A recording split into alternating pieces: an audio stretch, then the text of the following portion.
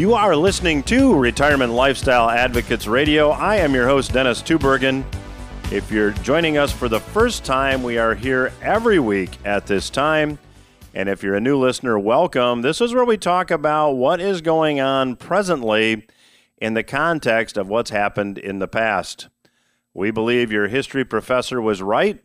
Those who don't study history are doomed to repeat it. And we look at what's going on presently in the economy, take a look at other times historically when conditions were similar, and we provide you a forecast of where we're headed and give you some ideas as to what you might think about doing with your assets. Now, some of you may have seen the recent op-ed piece in the Wall Street Journal written by Philip DeMuth.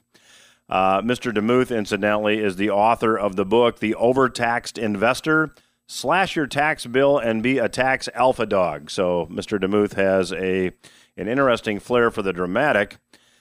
The title of this article is Congress is Coming for Your IRA, and it's all about an act that recently passed the House by a wide margin. The vote was 417 to 3. I don't think anything has been this bipartisan in a very long time. The Secure Act, Secure actually is an acronym standing for Setting Every Community Up for Retirement Enhancement Act. Now, that's obviously a very nice sounding title, but buried in the bill, it eliminates one of the premier IRA planning strategies known as a stretch IRA. Now, I warned about this in a book that I wrote nearly 10 years ago now called Economic Consequences, and in that book, I concluded that at some future point, I thought it would be difficult for Congress to resist the urge to tax IRAs at a higher rate, given the amount of money that exists in retirement accounts. Now, according to the Investment Company Institute, there's about $29 trillion invested in retirement accounts. So let's just say pushing $30 trillion, which is higher than the current national debt. Now, the stretch IRA planning strategy, just to explain it for those of you that may not be familiar with it, it lets savers, it lets IRA investors, and this applies to 401ks and 403bs and every other kind of qualified retirement account as well. It allows investors in these retirement accounts to leave the accounts to children, grandchildren, or even a non-family beneficiary. And using the stretch-out rules, the recipients, those who inherit the retirement accounts, can parcel out distribution from the accounts over the course of their actuarial lifetime. So what that means is, if you're 50 years old and you inherit dad's IRA, and at age 50, let's assume you have a 35-year life expectancy, then you're required to take only 1/35 out of that account and pay taxes on it, claim it on your income tax return, and the rest can grow tax deferred. The next year, you'll take out 1/34, the next year 1/33, and so on. So to quote from Mr. DeMuth's op-ed piece, he says, a parent could die with the knowledge that whatever their children might experience in life, they won't have to worry about retirement. Now, Congress wants to kill this. The Secure Act gives non-spouse beneficiaries just 10 years to pull all the money out of an IRA. The effect would be to make more of an IRA subject to higher taxes sooner. Distributions now cannot be made over a lifetime, but rather have to be done over 10 years. So these distributions will be much larger and will tend to be taxed at a much higher rate. Mr. DeMuth concludes that up to 1/3 more of an inherited IRA would get gobbled up by taxes than under current rules.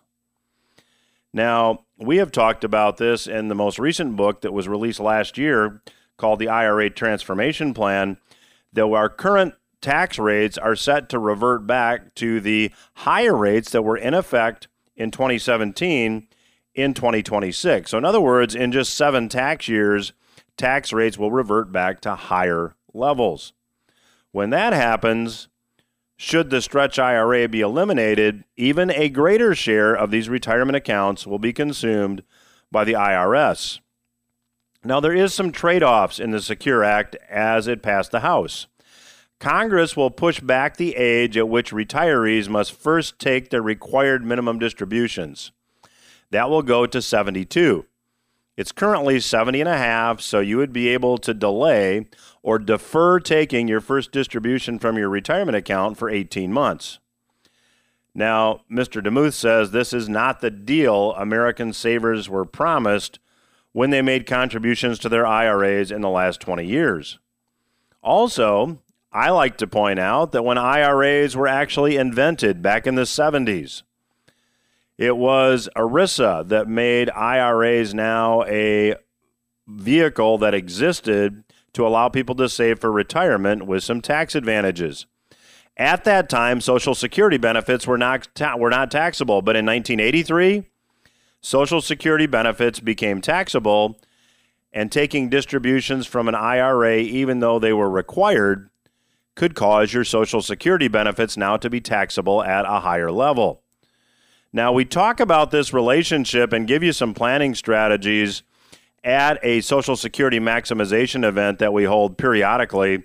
To check out one in your area, you can visit socialsecuritydinner.com, and there are events coming up during the month of August. So you might want to check that out, and we'll be talking more about this Secure Act at that event as well.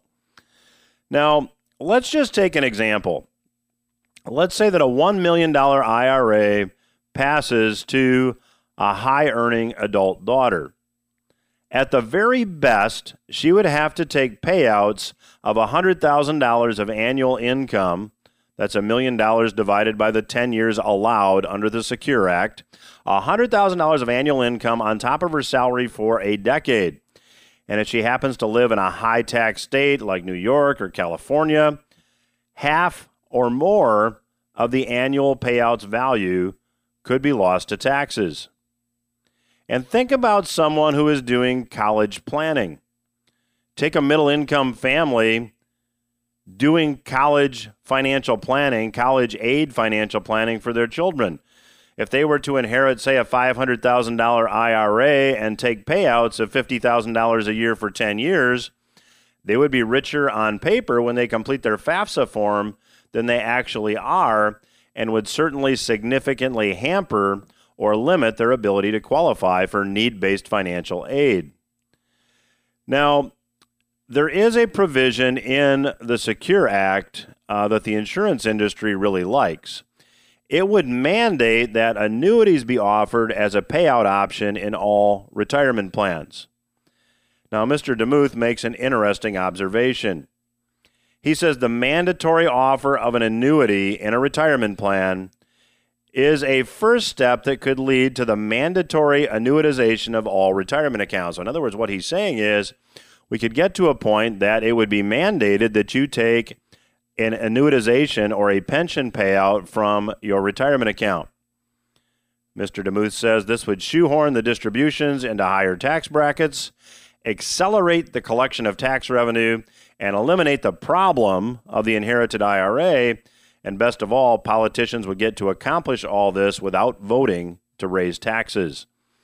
Now, in light of this, we are working on an updated edition of the IRA Transformation Plan.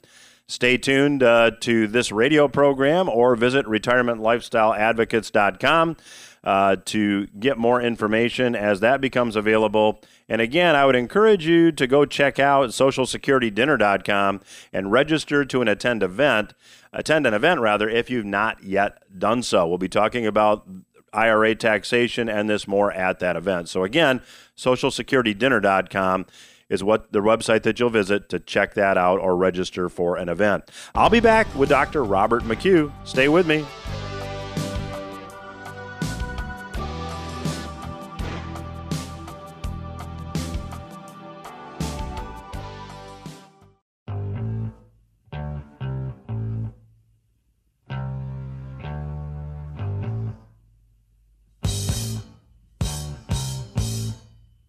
Welcome back to RLA Radio. I'm your host, Dennis Tubbergen. Joining me on today's program is Dr. Robert McHugh. Bob is President and Chief Executive Officer of Mainline Investors, and he was the chief financial officer for two of the largest regional commercial banking corporations for 2 decades. He has a doctoral degree in finance and a master's degree in business administration. He has testified before the U.S. Congress on Federal Reserve matters, and he's the author of over a dozen published articles on investment-related topics. His most recent book is The Coming Economic Ice Age, and you can learn more about Dr. McHugh's work at technicalindicatorindex.com. He is one of the hardest working newsletter writers in the country. The website, again, is technicalindicatorindex.com. And Bob, welcome to the program. Thanks, Dennis. It's a pleasure to be here. Well, let's just start for our listeners that may not know what the term technical analysis means. Can you give them a crash course? Sure. What it really is it's evaluating the group psychology of all investors with all information about everything known on the planet together. And what we've discovered is that the group psychology in union creates patterns in stock market pricing and in gold pricing and any other market you want to track, so that we are able to discover where the markets are headed based upon these patterns. In fact, these markets are actually telling us where they're headed next because, again, it is the accumulation of all knowledge by all people about everything that's known on the planet. And the group psychology moves from greed to fear based upon this knowledge, and there are heads-up patterns that actually tell us where they're going. And over a period of time, people have tracked the correlation of these patterns with subsequent moves. So it's a science of understanding the patterns, reading them, and then making the prediction. You know, I'm listening to you talk, and you talk about group psychology, and we often talk here on the program about human behavior is predictable, and you're really talking about the predictable behavior of groups of people or crowds, in this example, market participants. So from your studies, Bob, to what extent do these market price patterns repeat themselves? Oh, they repeat themselves over and over continuously, have for hundreds of years, way back into the days of the Holland tulip economies. And I'm sure you could go even further back, although it's hard to get the data. But these patterns continuously repeat. In my book, I have a pattern that I've been tracking. It's kind of an ominous pattern that has showed up a dozen times or so over the last 120 years, and each time it led to a major stock market decline. So they definitely repeat. They're something we can. It's kind of like language. We can continue to rely upon. What it's saying, it's speaking to us. So, Bob, when we talk about stocks, one of the big issues that has really been driving the market from a fundamental perspective over the past couple of years are corporate stock buybacks. So, to what extent does this fundamental analysis of stocks show up in technical analysis? I mean, is it kind of baked in?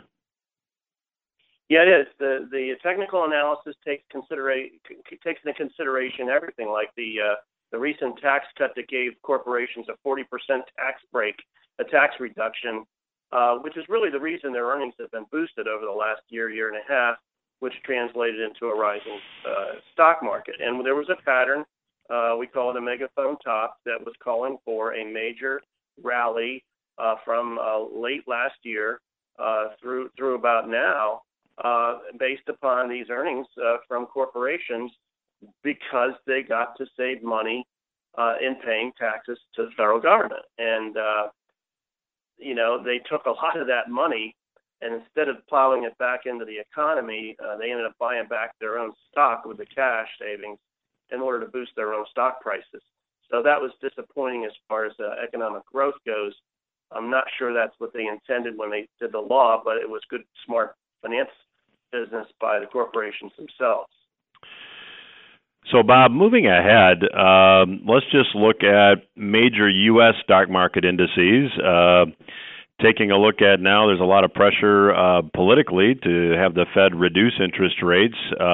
What's your forecast? What's your analysis telling you as to the direction in the immediate future of U.S. stock market indices? Yeah, we are watching this, what I call a megaphone top pattern, and it's interesting because this megaphone pattern shows up in a small, short-term level over the past couple months, and then there's a similar pattern of a larger pattern from 2017, same pattern megaphone, and then there's a gigantic one, which is the subject of my book, that started back in 1986. Which is very unusual and huge, and all three of them are concluding right now. So they're kind of all pinpointing a top that's very close at hand, possibly now, possibly in a few months. And once these patterns finish, the typical reaction is a dramatic decline out of the top of these patterns for many, many months and sometimes many years, depending on the size of the pattern. So we're at a caution point here. We have kind of an orange flag, so to speak, and once this thing starts tumbling, maybe we'll turn to a red flag warning.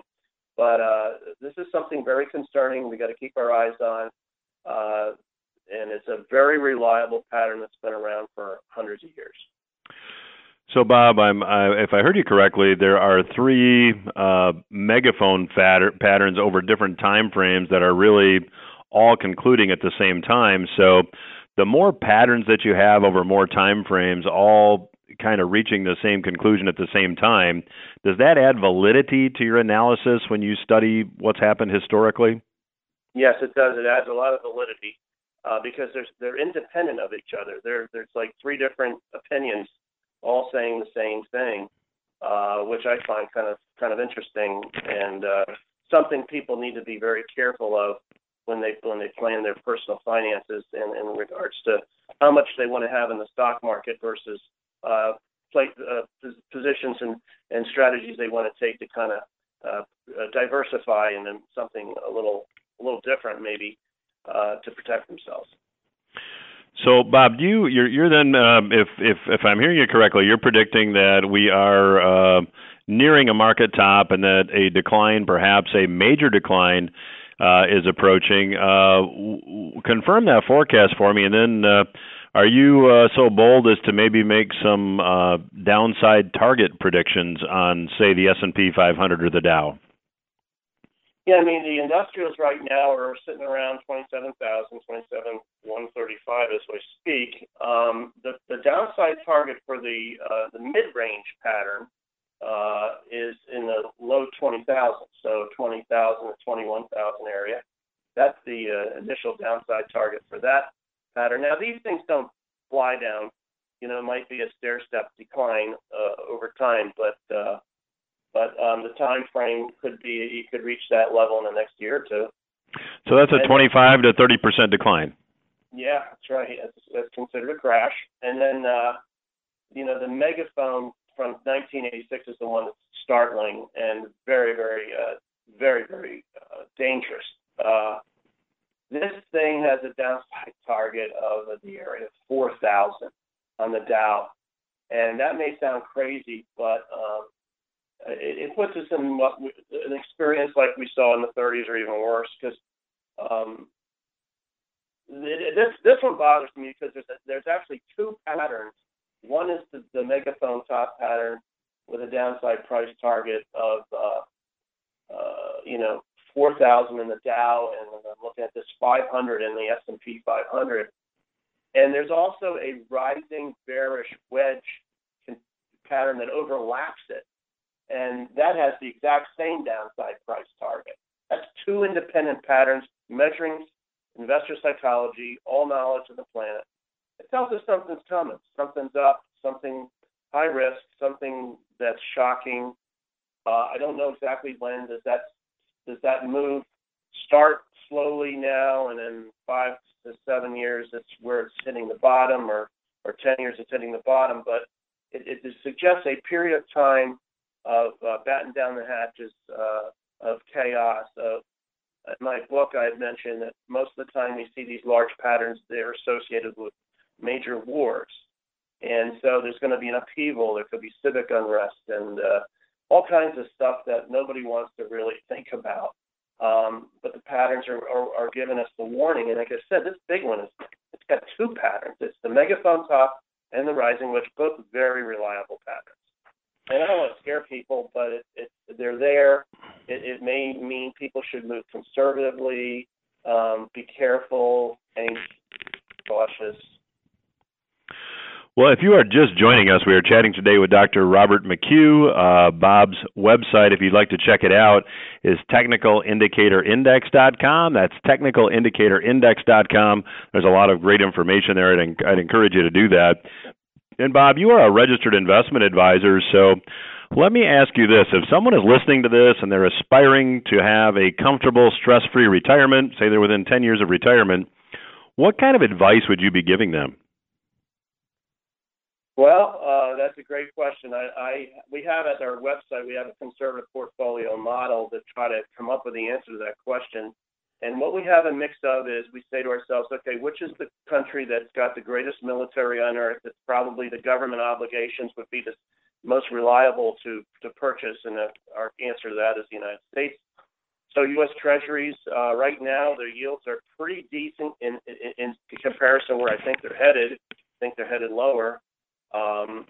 Because that's what's going to happen. There'll be a flight to quality.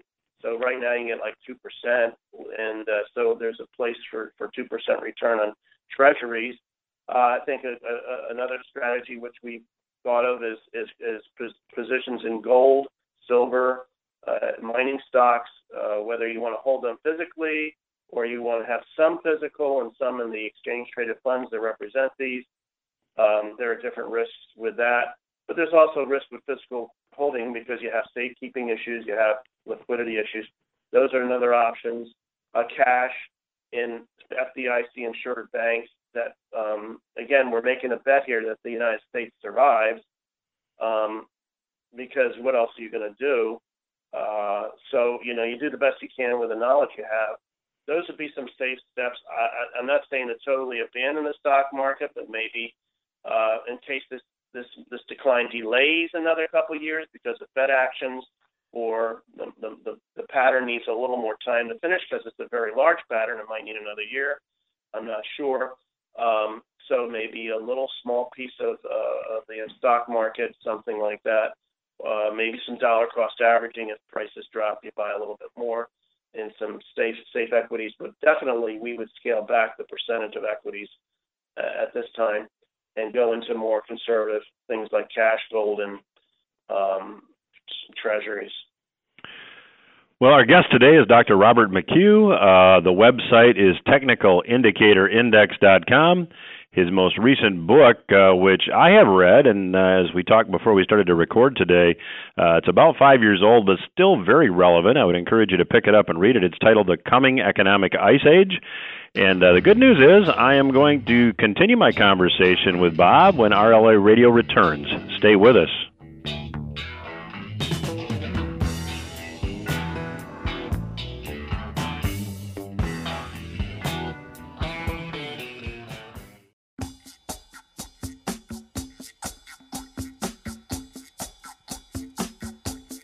I am Dennis Tubbergen. You are listening to RLA Radio, and I have the pleasure today of chatting with Dr. Robert McHugh. If you're just joining us, Bob's most recent book is The Coming Economic Ice Age.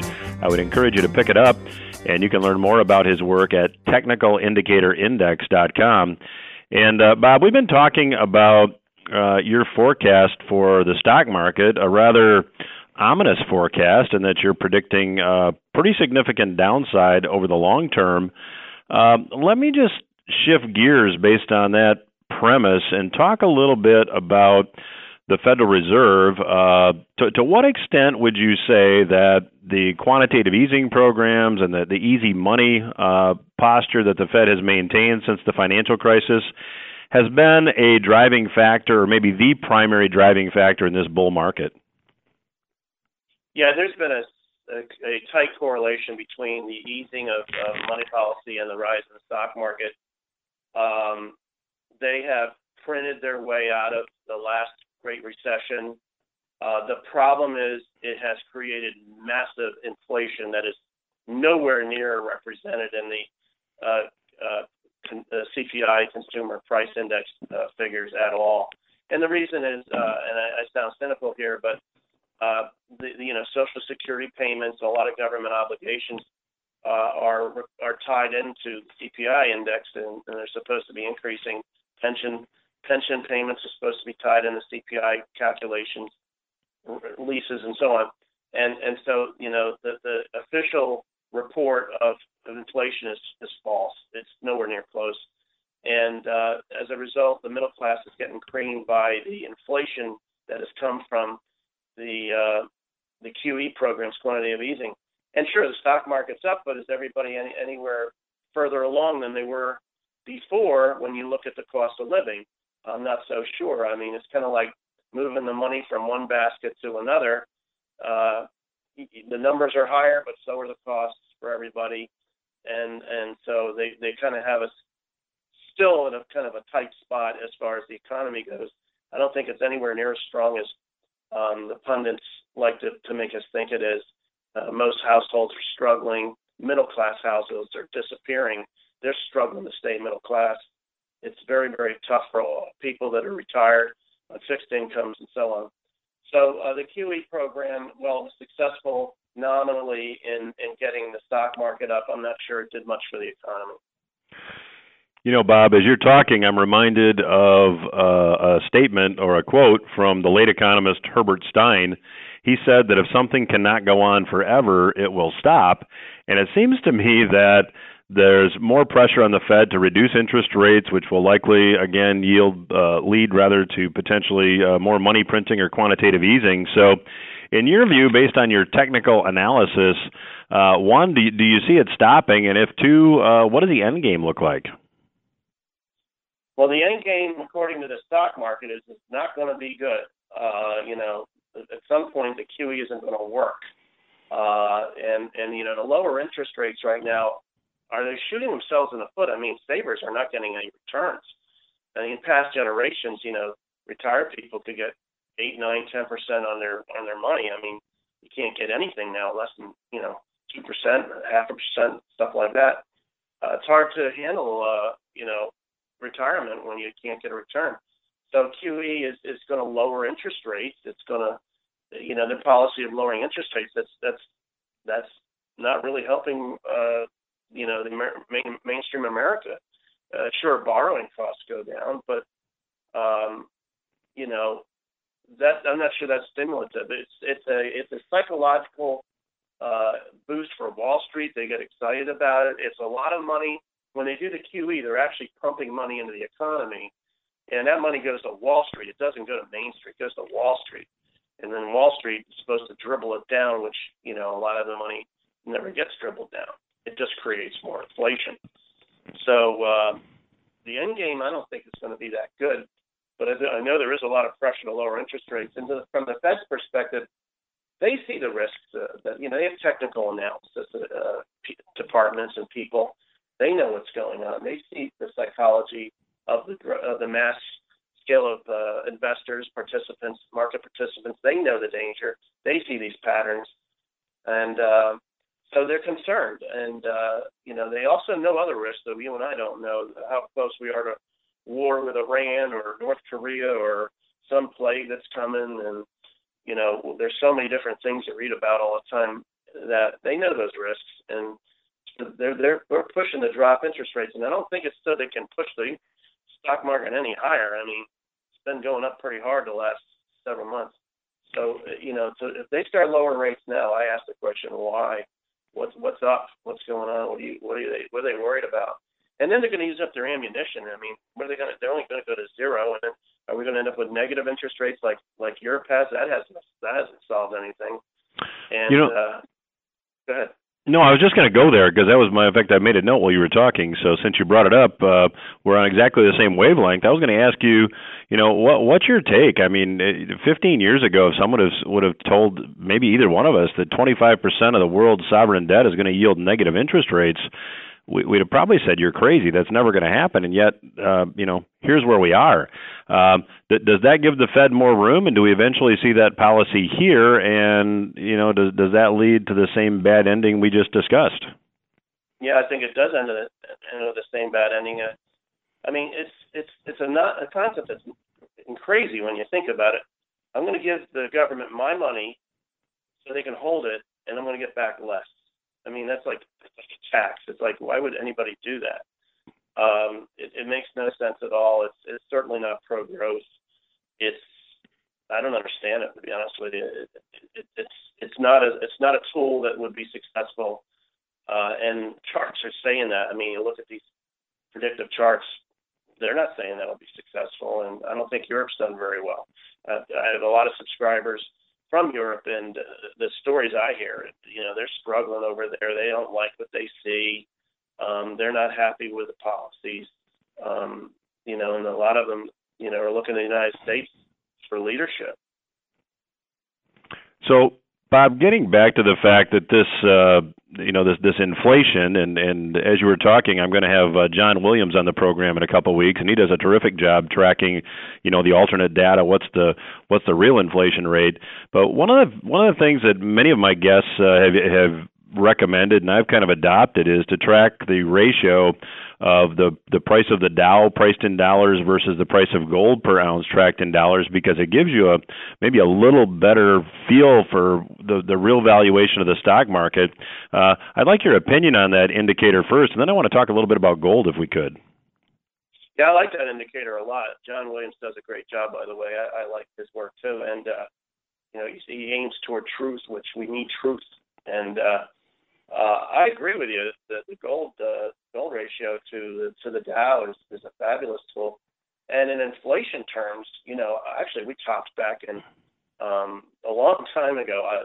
January 2000 is when I think we topped in an inflation-adjusted basis, and everything else since then has been inflation. But the real value of the Dow, I think, it topped almost 20 years ago.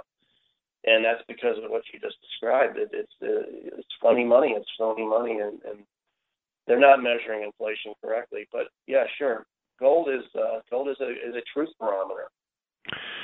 So, Bob, given that when it comes to currencies around the world, every currency in the world now, to my recollection or my knowledge, is a fiat currency, not backed by anything tangible. So we've kind of got this race to the bottom as far as currencies go. Who can devalue more quickly to win the export game? At what point do you see the dollar maybe? There's some signs that the dollar is losing favor, but when do you see the dollar maybe being displaced as a reserve currency, if at all? I hear a lot that it might be replaced. I don't see it right now. In my view, the country with the strongest military and the strongest economy will continue to have reserve currency. And that, to me, in my estimation, is the United States. So I see the dollar continuing to be the world's reserve currency. Now, there'll be attempts to change that, and that could end up with war. I mean, any attempt to change that could result in a war. That could be a catalyst for war. So, I think the dollar could also be seen as a safe haven during a time of crisis, even though it's paper and fiat. The ease of transfer, the ease of conducting transactions, the monetary efficiency of it, and the fact that it's from the United States, that originates here, even though it's fiat, could draw buyers, could draw demand for it. So I think the dollar isn't going to plunge or anything like that. I think it'll hold up fairly well, which is why I think cash is an okay conservative option for a conservative portfolio from an FDIC insured institution. So, Bob, when we go back and look at your analysis of the gold market, what's your analysis telling you? What's your future forecast for gold? Up. Short term, 1650. Right now, it's trading around 1400-ish. I think it's headed to 1650 over the next sometime this year, maybe later this year. And I think that as the crisis hits in world economies and our economy, that the stock market is predicting, because it's not just predicting a price about the stock market, it's predicting economic recession, economic depression. So people are going to want to turn to gold as a safe haven, and especially if things get fearful with war, where maybe things happen people don't understand. Maybe there's a risk to our government or other governments, the way they are operating right now. There could be constitutional changes. We don't know. But gold will be a safe haven, and the charts are very bullish on gold long term. And so that's a positive at this point. Would you have the same opinion of silver? And then a follow-up to that would be, if someone had a speculative amount of money that they wanted to invest, would you suggest gold or silver? So both of those questions, if you could, please. Silver is also bullish. I think silver will be terrific as well. Gold has always had a premium value over silver. It's just got a better track record. It's more valuable. It's more precious than silver. But silver's a precious metal also. There's industrial use for gold. There's medical use for gold. There's a lot of value in gold. In addition to its precious metal value, it's a means of exchange. Silver, the nice thing about silver is the coins are smaller. They kind of help with the currency transaction in that there's smaller pieces. If you buy junk silver, it's easy to do smaller transactions. It's hard to take a block of gold to a grocery store and buy groceries, but silver, down the pike, if you had to get a sub market of the exchange to survive, silver coins certainly have a place as well. And as far as just as an investment, silver should continue to track an upward path like gold will. But I'd say gold is slightly a better investment than silver. Well, our guest today has been Dr. Robert McHugh. His website is technicalindicatorindex.com. His book is The Coming Economic Ice Age. I would encourage you to check it out. And I'll give you the website one more time, technicalindicatorindex.com.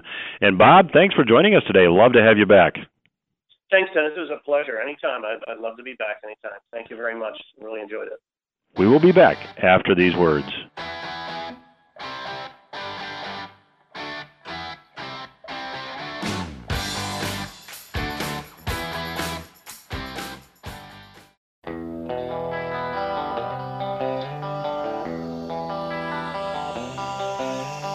Welcome back to RLA Radio. I am your host, Dennis Tubbergen.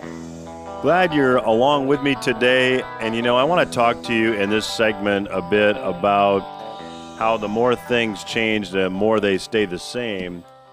And I want to go back and talk to you about Johnny Appleseed. And if you're my age, you've undoubtedly learned about Johnny Appleseed as an elementary school student. And the Panic of 1837, because Johnny was definitely affected, both in a good way and a bad way, by the panic. Now, when you think back to what you learned, probably in elementary school, about Johnny Appleseed, it probably brings visions of kind of an eccentric dude wandering the country barefoot with a pan on his head, flinging apple seeds everywhere as he went. But that's not exactly how the real story unfolded.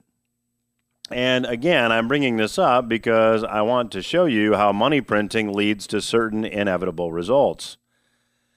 Now, the backstory on this is that Johnny Appleseed was actually born with the name Jonathan Chapman, and he was born in 1774 in Massachusetts. Now, he lived there only a few years. His mother died when he was very young, and his father moved to a different city in Massachusetts and remarried. Now, he had a younger brother by the name of Nathaniel, and he and Nathaniel were eventually joined in the family by 10 half-siblings. So a crowded house for sure. In 1792, Johnny decided to leave the house, and he convinced his brother Nathaniel to go with him. Now, there's not a lot of documentation about the years that immediately followed Johnny and Nathaniel's decision to leave their home, but legend has it that the two lived a nomadic life until Dad and the family moved to Ohio in 1805, and Dad convinced Nathaniel to join him and the large family on the farm. John wanted no part of it, so the two brothers parted ways, and John found work as an apprentice for an orchardist. And we know this orchardist was Mr. Crawford. Well, Crawford had apple tree nurseries, and John fell in love with the idea of planting apple trees. And at this time, there was a migration from east to west in the country, and you could certainly get better deals on land if you would plant productive trees like apple trees. Now, contrary to myth, John was not all that haphazard in his apple tree cultivation efforts. He was actually quite focused and determined, and he actually had a terrific business plan.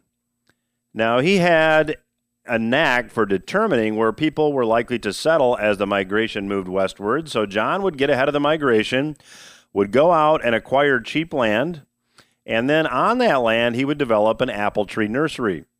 He would build fences around the nurseries, and then he'd hire someone to care for them on a share crop basis, and he would move on and develop another nursery. Now, the caretaker, the sharecropper, would sell apple tree seeds and saplings from the nursery, and John would return every year to check on the trees and settle up. Now, this was John's business model until he died in 1845, and he died a very wealthy man. When he died, he owned 1,200 acres of apple tree nurseries, and he left it to his sister.